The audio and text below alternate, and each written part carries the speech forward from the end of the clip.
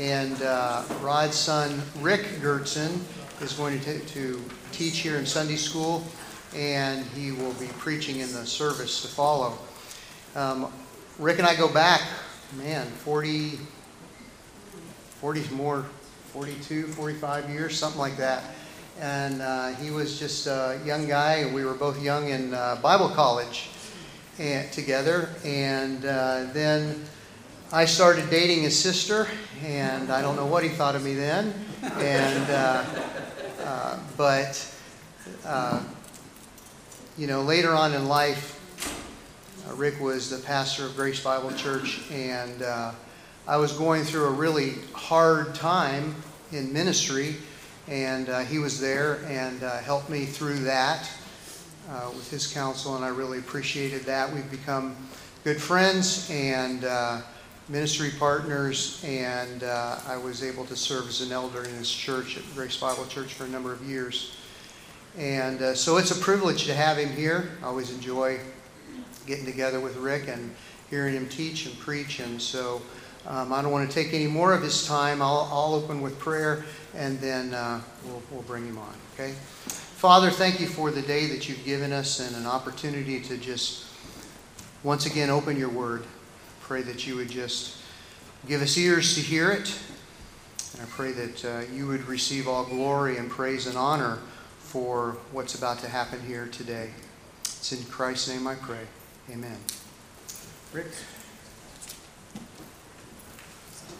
Well, it's a joy to be here with you guys and see everybody and see some familiar faces and some unfamiliar faces, and great to be back. And I tend to find myself in various texts of the Word of God and enjoy, obviously, my time in them, and being a person who has the opportunity to share the Word of God each week in the pulpit as well as other places. I find great comfort in knowing what I'm going to do the next week by simply going through books of the Bible. And then whenever you have a chance to do something like this, it's always a great break, because you kind of get a break away from what you're doing, and the other time it's a great dilemma. What do I do? And I never know exactly how to pick something, so I always ask, what do you want me to do? And when somebody says, whatever you want, that's always like, ooh, I was kind of hoping you'd give me some direction. But anyway, so I chose to do Daniel chapter 4 this morning. So I'm going to do it through two processes. One, obviously, this hour, and the other one next hour, and we'll spend our entire morning in Daniel chapter 4. It's a very familiar story, I'm sure, to you. If you've done Sunday school for any period of time, or you've spent some time having the opportunity to read through the Bible, Daniel is a great book, and a book which leads us to understand exactly how God continued to sovereignly direct and guide the nation of Israel, not just in the time of captivity, but equally in the time to come, and how God would always have a place. It was Daniel's great dilemma, where we've been captured, taken away, and what's going to become of Israel. He really, really was concerned about his nation and what would take place. And so we find ourselves in Daniel chapter 4. My goal is to make it through verse 27 this morning. So if you would, follow along, and I'll attempt to read it, okay? Daniel chapter 4, verse 1. Nebuchadnezzar, the king of all the peoples, nations, and men of every language that live in all the earth, may your peace abound. It seemed good to me to declare the sign and the wonders which the Most High God has done for me. How great are his signs, how mighty are his wonders. His kingdom is an everlasting kingdom, and his dominion is from generation to generation. I, Nebuchadnezzar, was at ease in my house and flourishing in my palace. I saw a dream, and it made me fearful that these fantasies, as I lay on my bed, and the visions in my mind kept alarming me. And so I gave an order to bring into my presence all the wise men of Babylon, that they may make known to me the interpretation of the dream. Then the magicians and the conjurers and the Chaldeans and the diviners came in, and I related the dream to them, but they could not make its interpretation known to me. But finally Daniel came in before me, whose name is Belteshazzar, according to the name of my God, and in whom is the spirit of the holy gods, and I related the dream to him, saying, O Belteshazzar, chief of magicians, since I know that a spirit of the holy God is in you, and that no mystery baffles you, tell me the visions of my dream, that I may have seen along with its interpretation. Now these were the visions in my mind as I lay on my bed. As I was looking, and behold, there was a tree in the midst of the earth, and its height was great. The tree grew large and became strong. Its height reached to the sky. It was visible in the end of the whole earth. Its foliage and beautiful, and a fruit abundant. And on it was food for all, and beasts of the field found shade under it. The birds of the sky dwelt in its branches, and all the living creatures fed themselves from it. I was looking at my vision in my mind, and as I lay in my bed, behold, an angelic watcher, Holy One, descended from heaven, and he shouted and spoke as follows: chop down the tree and cut off its branches, strip all of its foliage, scatter its fruit, let the beast flee from under it, and the birds from its branches. Yet leave the stump with its roots in the ground, the band of iron and bronze around it, with the new grass of the field. And let him be drenched in the dew of the heaven. Let him share with the beasts the grass of the earth. Let his mind be changed from that of a man, and let the beast's mind be given to him. And let 7 periods of time pass over him. This sentence is by the decree of the angelic watchers.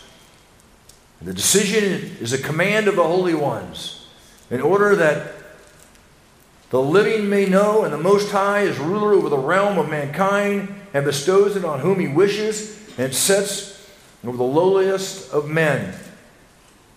This is the dream which I, Nebuchadnezzar, have seen. Now you, Belteshazzar, tell me its interpretation, inasmuch as none of the wise men of my kingdom is able to make known to me the interpretation, but you are able. The Spirit of the Holy One is in you. And Daniel, whose name is Belteshazzar, was appalled. For while as his thoughts alarmed him, the king responded and said, Belteshazzar, do not let the dream or its interpretation alarm you.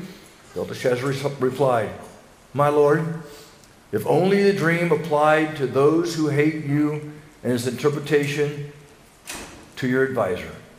The tree that you saw, which became large and grew strong, height reached to the sky, and was visible to all the earth, whose foliage was beautiful, and the fruit abundant, and was food for all under it, in which beasts filled dwelt, and all the branches of the bird sky lodged.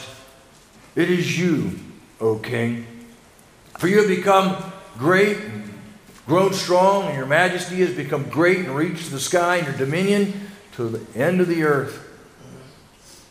In that the king saw the angelic watcher, the Holy One, descending from heaven, saying, chop down the tree and destroy it, yet leave the stump with its roots in the ground, but the band of iron and bronze around it, and the new grass of the field, let him be drenched in the dew of heaven, and let him share with the beasts of the field until 7 periods of time over him. This is the interpretation, O king, and this is the decree of the Most High, which has come upon my Lord the king, that you be driven away from mankind, and your dwelling place with all the beasts of the field, and be given grass to eat like cattle, and drenched in the dew of heaven.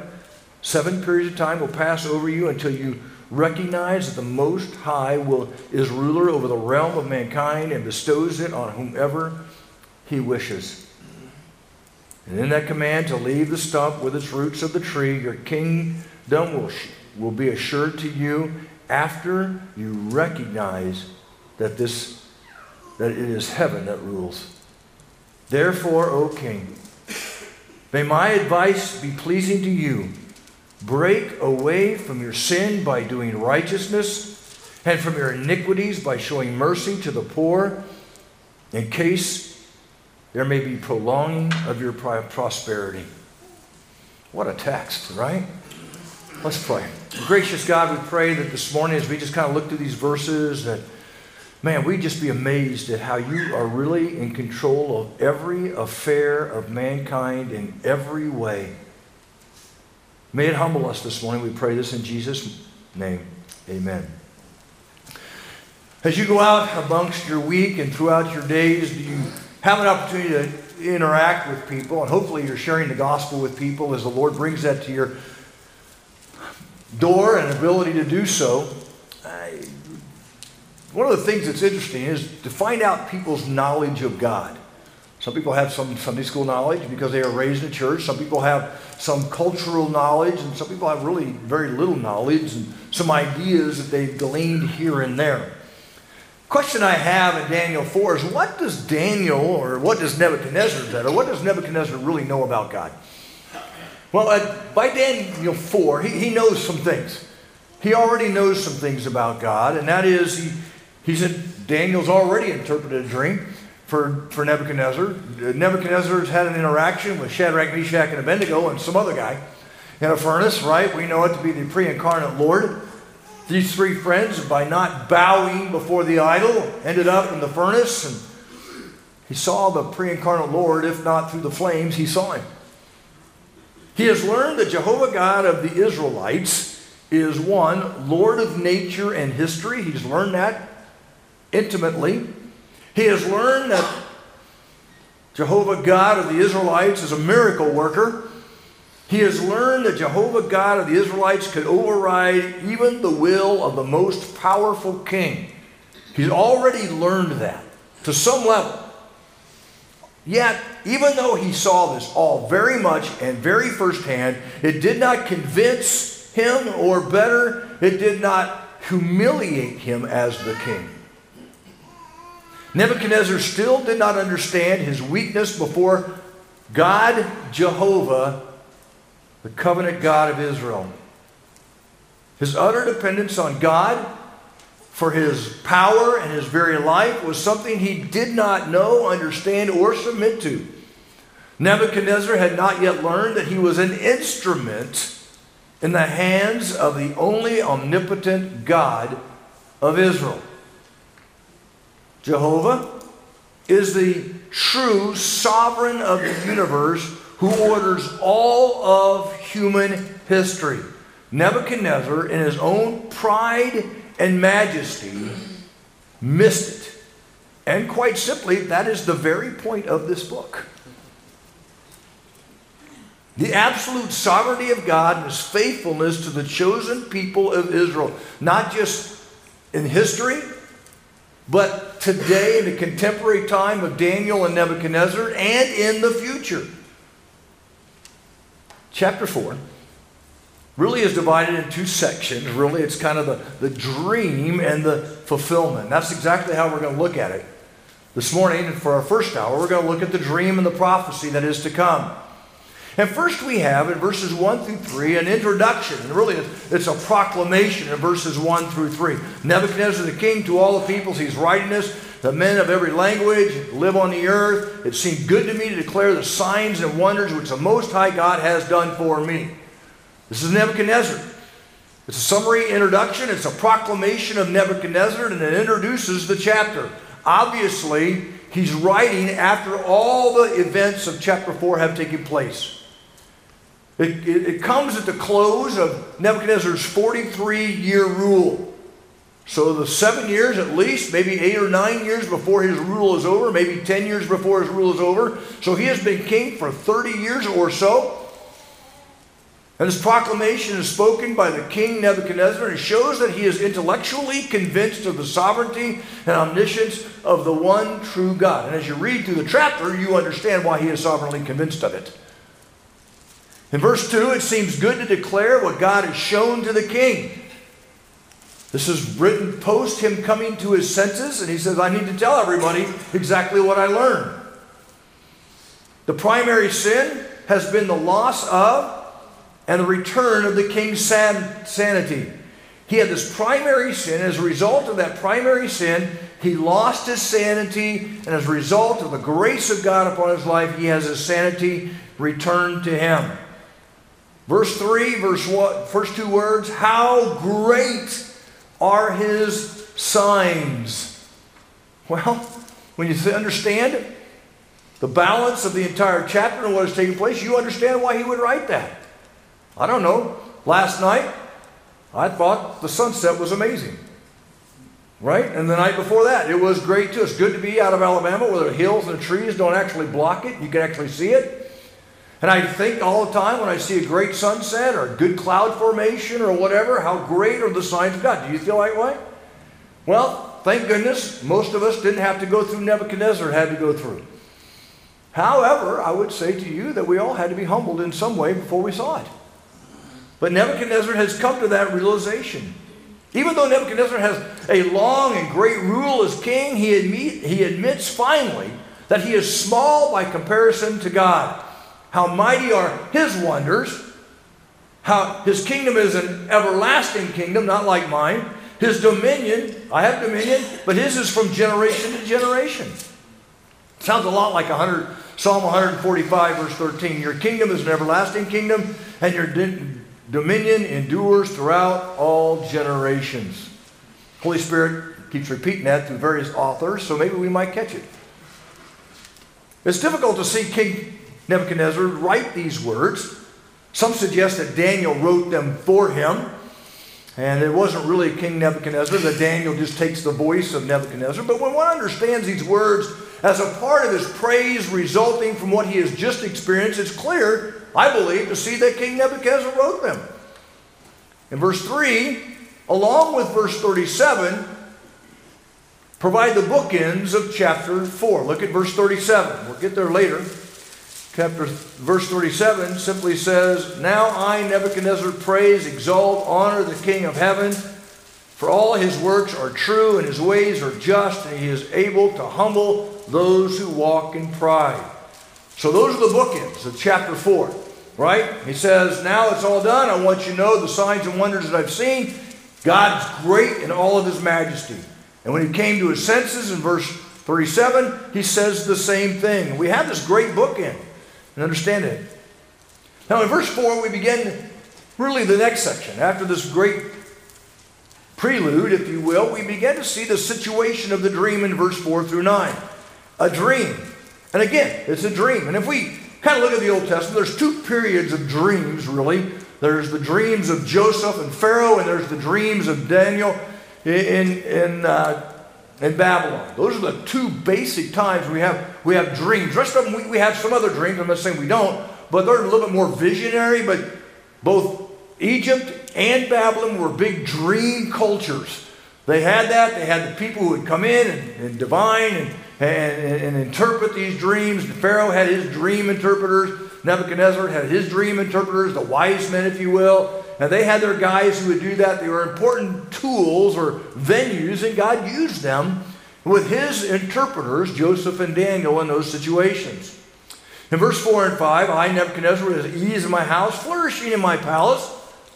So I gave the order to bring into my presence. I had a dream. It was fearful to me, and the fantasies that lay in bed, the visions of my dream kept alarming me.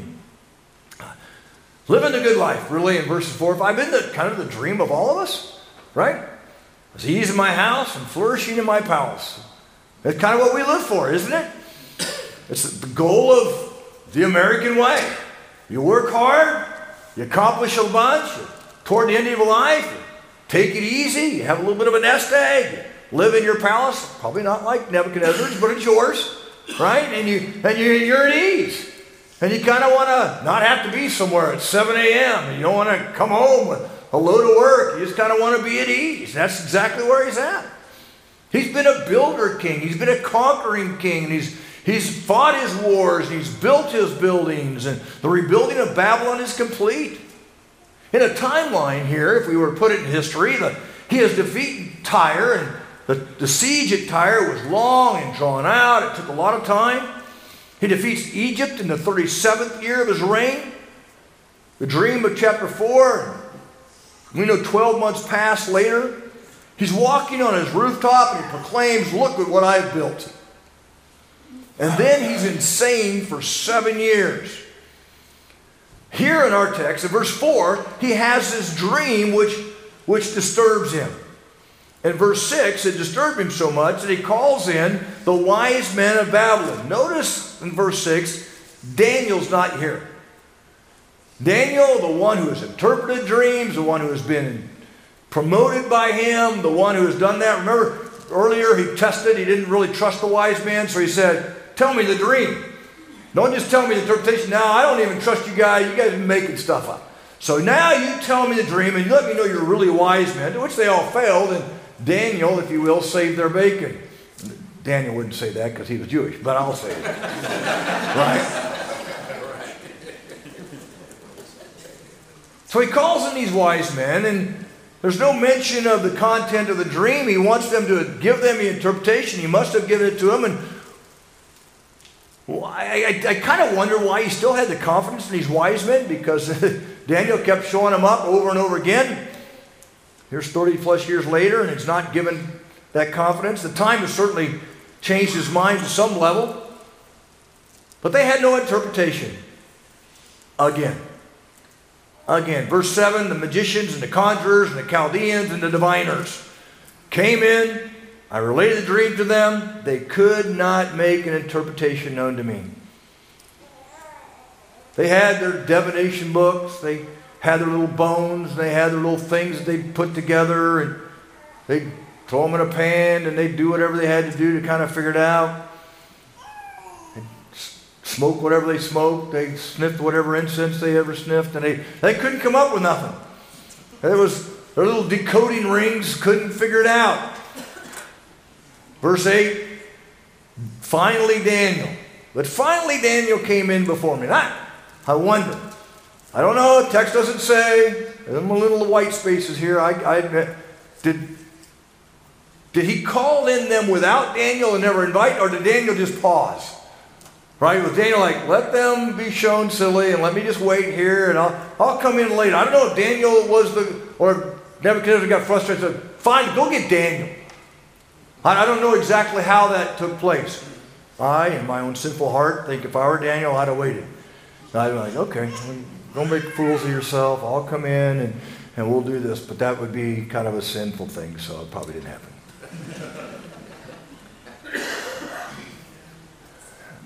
It kind of reminds me of 1 Kings chapter 22. I don't know if you guys are familiar with 1 Kings. You need to read the Kings and Chronicles, guys. There are some really good stories there. 1 Kings 22, Jehoshaphat refuses to call in the prophet Micaiah.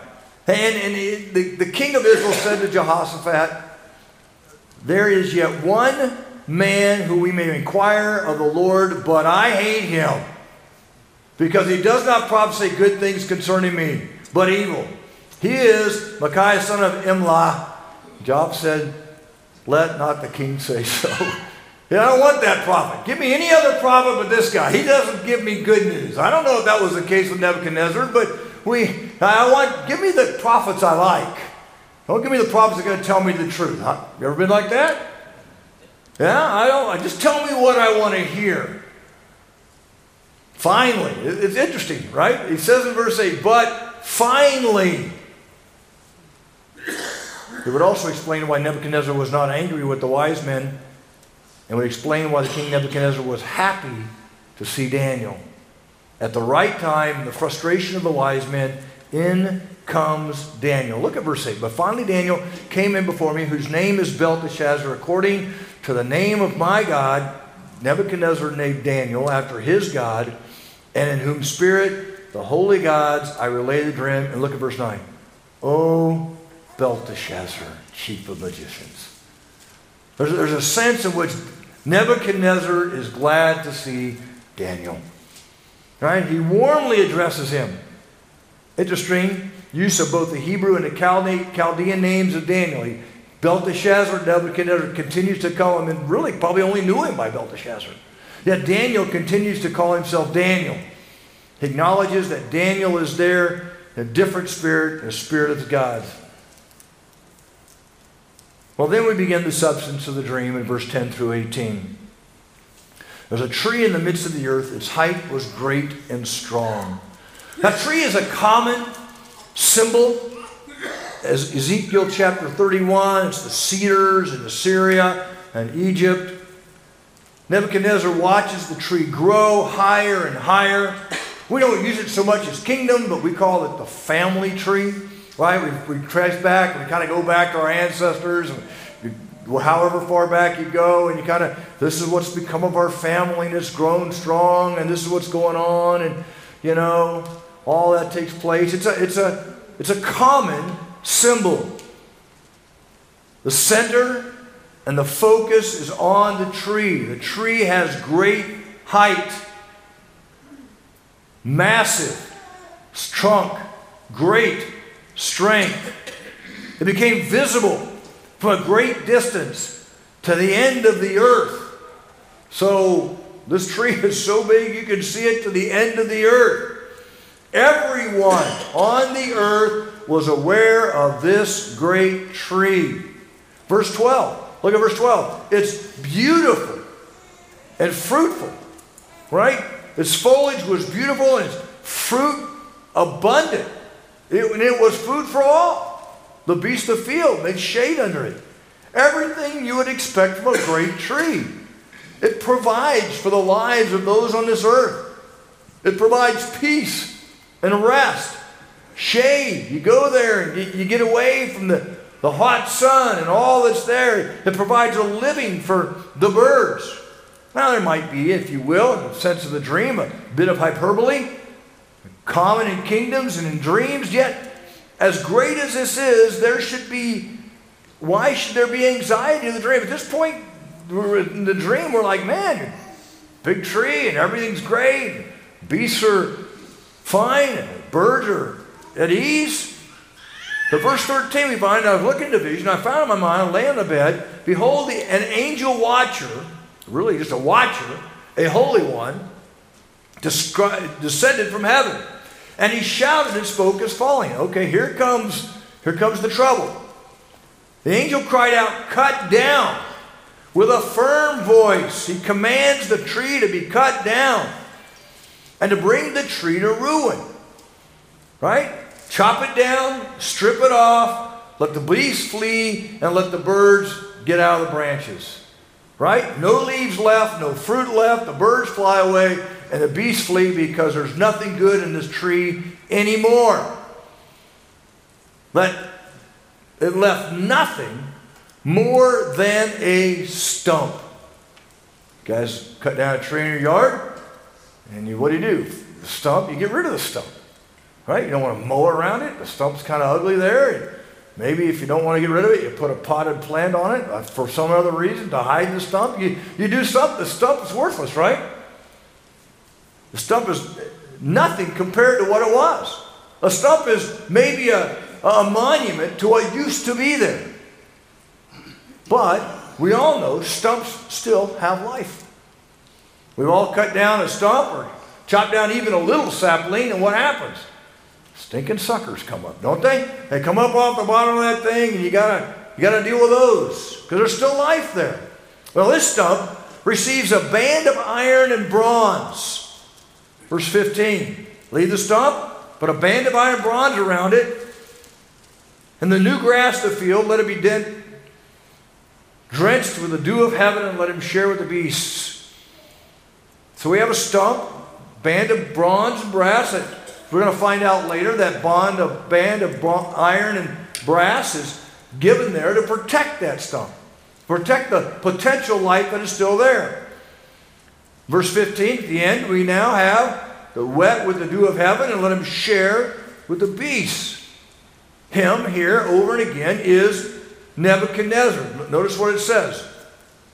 Verse 15, let him be drenched, let him share with the beasts, let his mind be changed. And we find it, him over and over again. The beast mind is Nebuchadnezzar. Right? Him, his. We're not talking about a tree anymore. We're talking about Nebuchadnezzar. And he's going to have a beast mind. And how long? Verse 16. 7 periods of time pass over him. Now, this 7 periods of time is big, and will be later in the book of Daniel, right? You have 69 weeks, 70 weeks of 7 periods of time, 7 years. And we have this idea of year weeks, if you will, later. Verse 17, this sentence is the decree of the angelic watcher, and the decision is a command of the Holy One in order that the living may know that the Most High is ruler over the realm of mankind.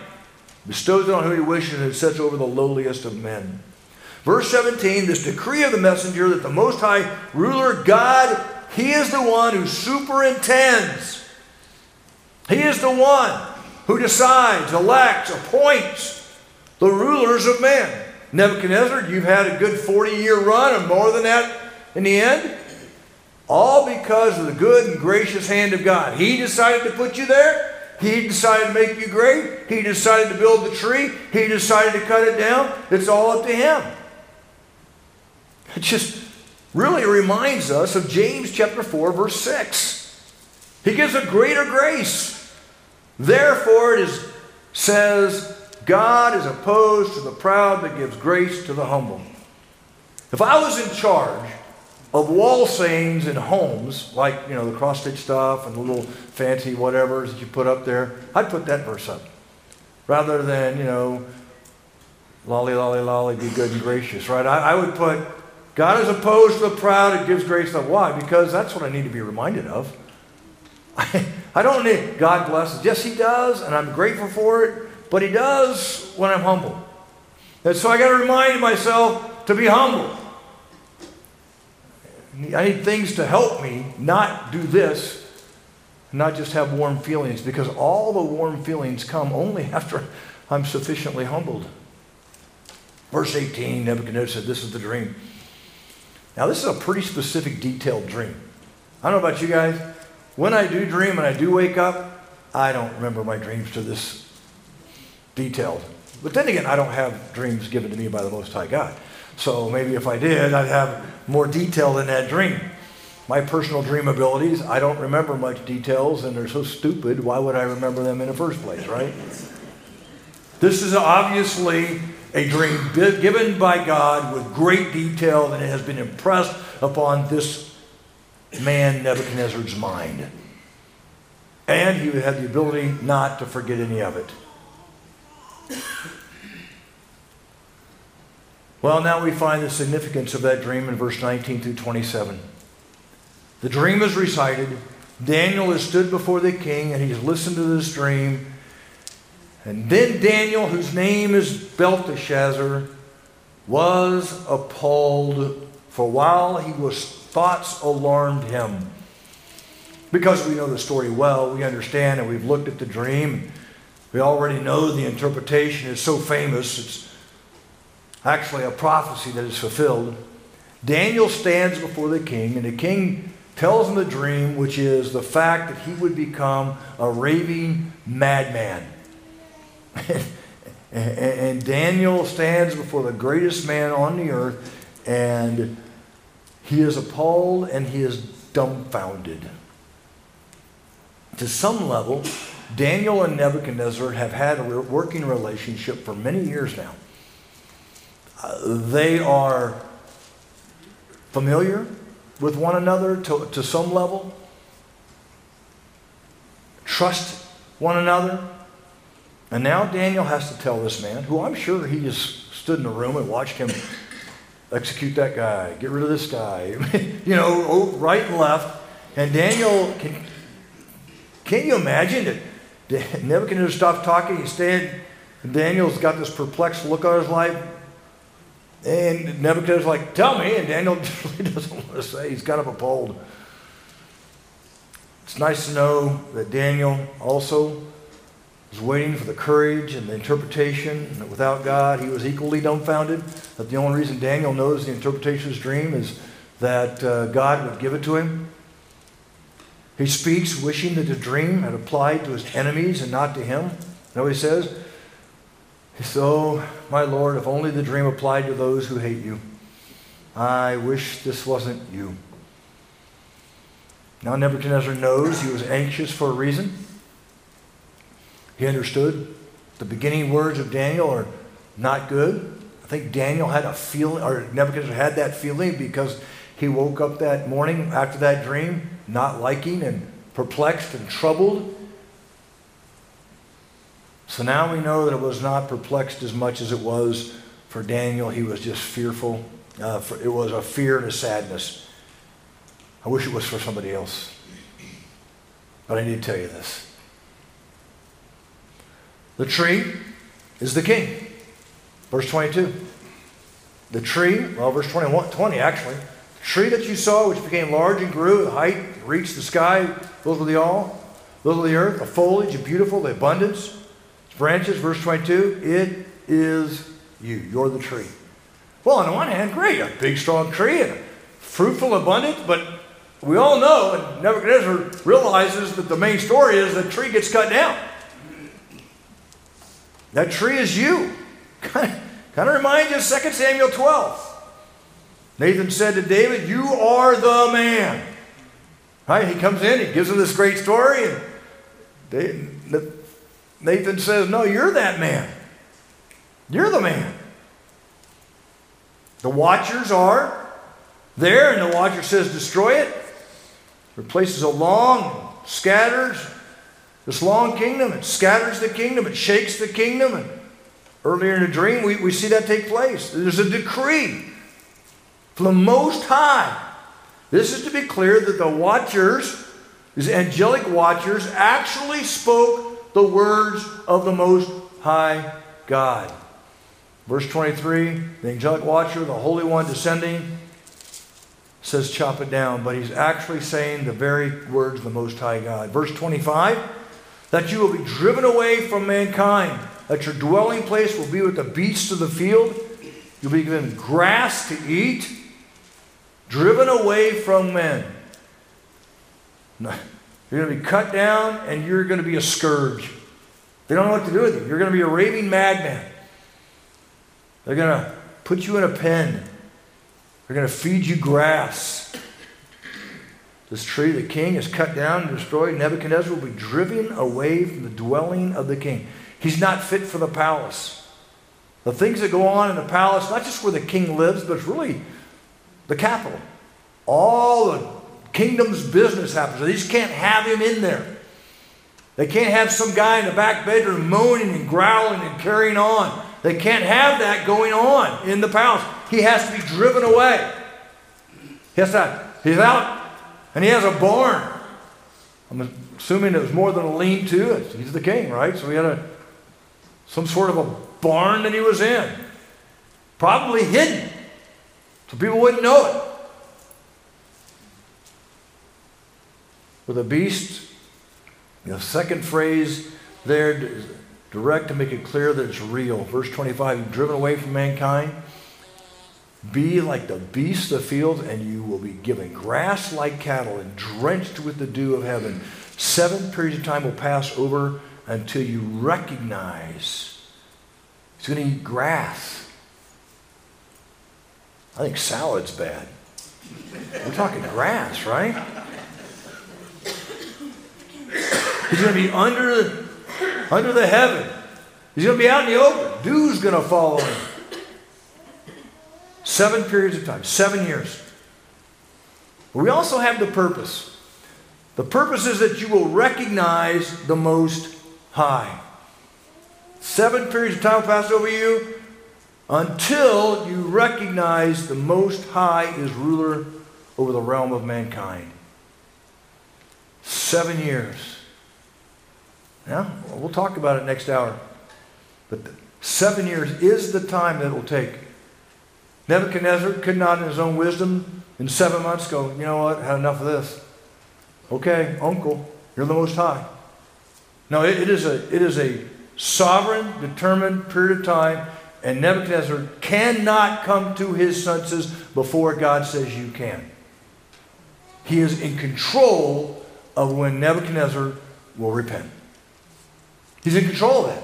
This judgment will last 7 years, and there's no way it'll be under 7 years because God has decreed it so in the dream through the prophet.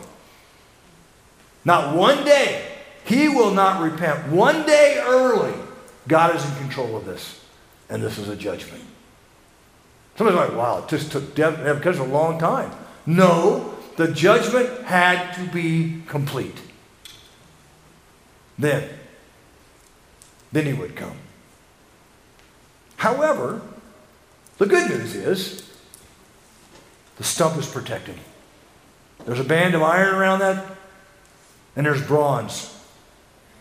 When he has his mind restored, he will still have a kingdom.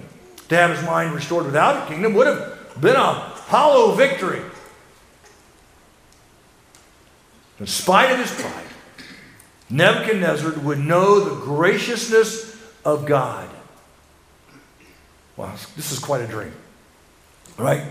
In every way, in every means possible, this is quite a dream. Now look at verse 27. Daniel, in his respect, trust, affection, maybe, I don't know how you want to, he says, therefore, O king, may my advice be pleasing to you. Here we have Daniel, who was appalled by the dream, did not like the dream, wished it applied to somebody beside Nebuchadnezzar, and however interprets the dreams, even though it was difficult. At the end of the interpretation, as much as he says, I wish this wasn't for you at the beginning of the interpretation, he now says, listen to me, Nebuchadnezzar, and may my advice be pleasing to you. Break away from your sin. Break away. Stop. Do righteousness. Show mercy to the poor. In case this doesn't happen or it might be prolonged. He gives a warning. Don't do this. Listen to this dream. Humble yourself. Don't be walking around your veranda anymore thinking all these high and mighty. Do it and show the fruit of your changed mind. The story is told in 1969 in Pass Christian, Mississippi. A group of people were preparing to have a hurricane party. Hurricane was coming, the face of a storm named Camille. They were ignorant of the dangers. They were overconfident, and they let their egos and pride influence their decision. We don't know exactly why they did it. Maybe they were just drunk. What we do know is that the wind was howling outside posh Richelieu apartments when the chief police, Jerry Peralta, pulled up sometime after dark. The apartments were facing the beach, less than 250 feet away from the surf. They're in direct line of danger. The eye wall was heading toward them. As he pulled up to the apartments, a man with a drink in his hand came out, second floor balcony, and waved. Peralta yelled at him, hey, y'all need to clear out of here as quickly as you can. The storm's getting worse. A couple other people walked out on the veranda with them, and they just laughed at Peralta's order to leave. This is my land. If you want me off it, you'll have to arrest me. Police chief did not arrest anyone that day. He wasn't able to persuade them to leave either. So he went around to each person and wrote down their next of kin. About 20 people or so there. He just went around and they laughed at him and they gave him the next of kin. They thought he was being silly, and they had been warned. He had no intention of leaving. About 10:15 p.m. when that front wall storm hit the shore. Scientists say they clocked the winds at 205 miles an hour, strongest storm on record to that date. Raindrops hit with a force of bullets. The waves off the Gulf Coast crested between 22 and 28 feet high. Ever been to the Gulf Coast there? The beach is about 1.5 feet off the ocean. News reports later showed the worst damage came in a little settlement of motels and go-go bars and gambling houses known as Pass Christian, Mississippi. Some 20 people were killed in a hurricane party in the Richelieu apartments. Nothing was left of that 3-story structure but the foundation. One survivor, a 5-year-old boy, found clinging to a mattress the following day. Daniel warned Nebuchadnezzar. His life, his kingdom will be cut down if he continues in his self-centered, prideful way. The only hope was conversion. He needed to show change, do righteousness, and give mercy to the poor. Daniel's pleading with Nebuchadnezzar to re-examine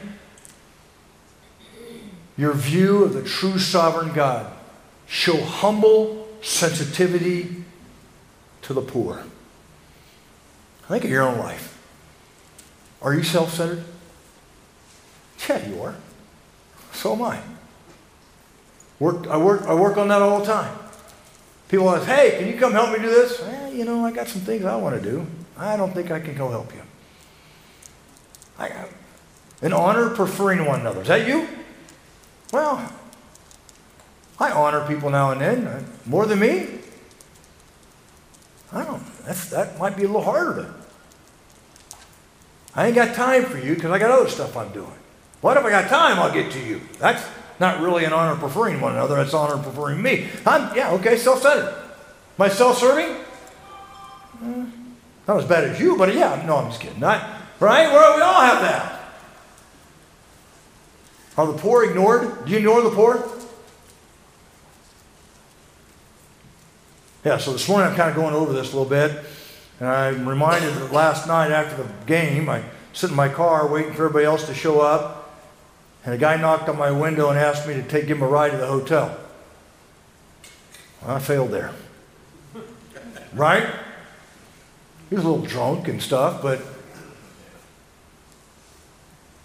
kind of failed on that one. Just last night. In fact, what do you think of the homeless situation in the big cities of the United States? Yeah. We sometimes treat them more like a plague than we do people. They clean up those streets. I don't know what the reason they're out there, and I realize that there's all kinds of societal things and issues that are part of that, and there's big issues there, but sometimes our attitude towards that is these people are just plagues, and they need to clean them off the streets. Just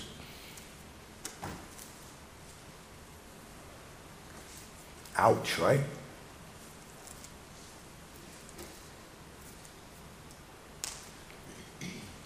Maybe that warning might be a little bit for us. Our tree may not be able to see seen to the ends of the world, but, we might call ourselves the crabapple trees. Maybe our fruit really isn't so fit for people to consume. And maybe we just need to humble ourselves and not be so self-centered and not ignore people in need.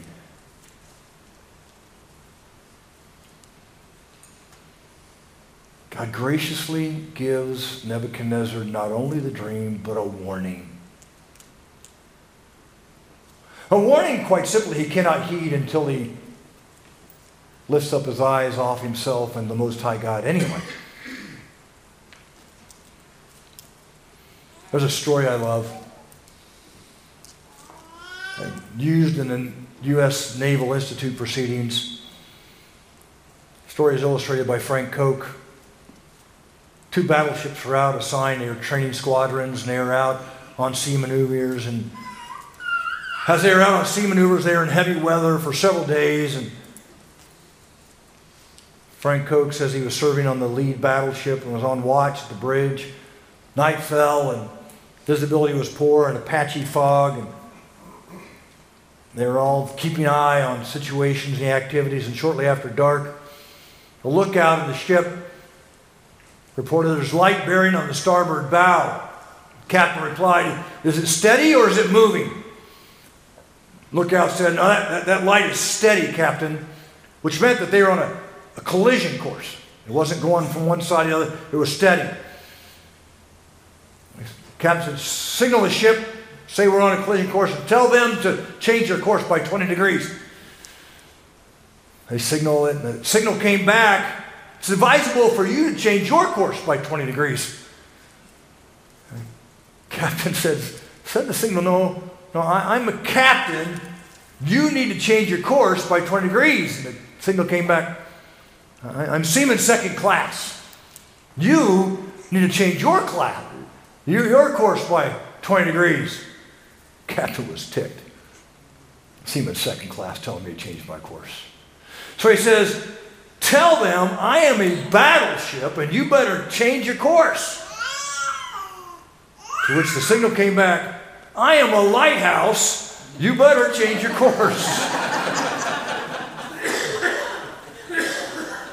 He says, we changed our course. As great as Nebuchadnezzar is, and all that he is, he's up against the lighthouse. You know, you and I, in our own little selfishness, our own little consumed lives, you know what? You just need to change your course. Now, you're not going to have a dream tonight. If you do, there's nobody here that can interpret it. They're not going to have one. But you have the Word of God. The Word of God is so clear.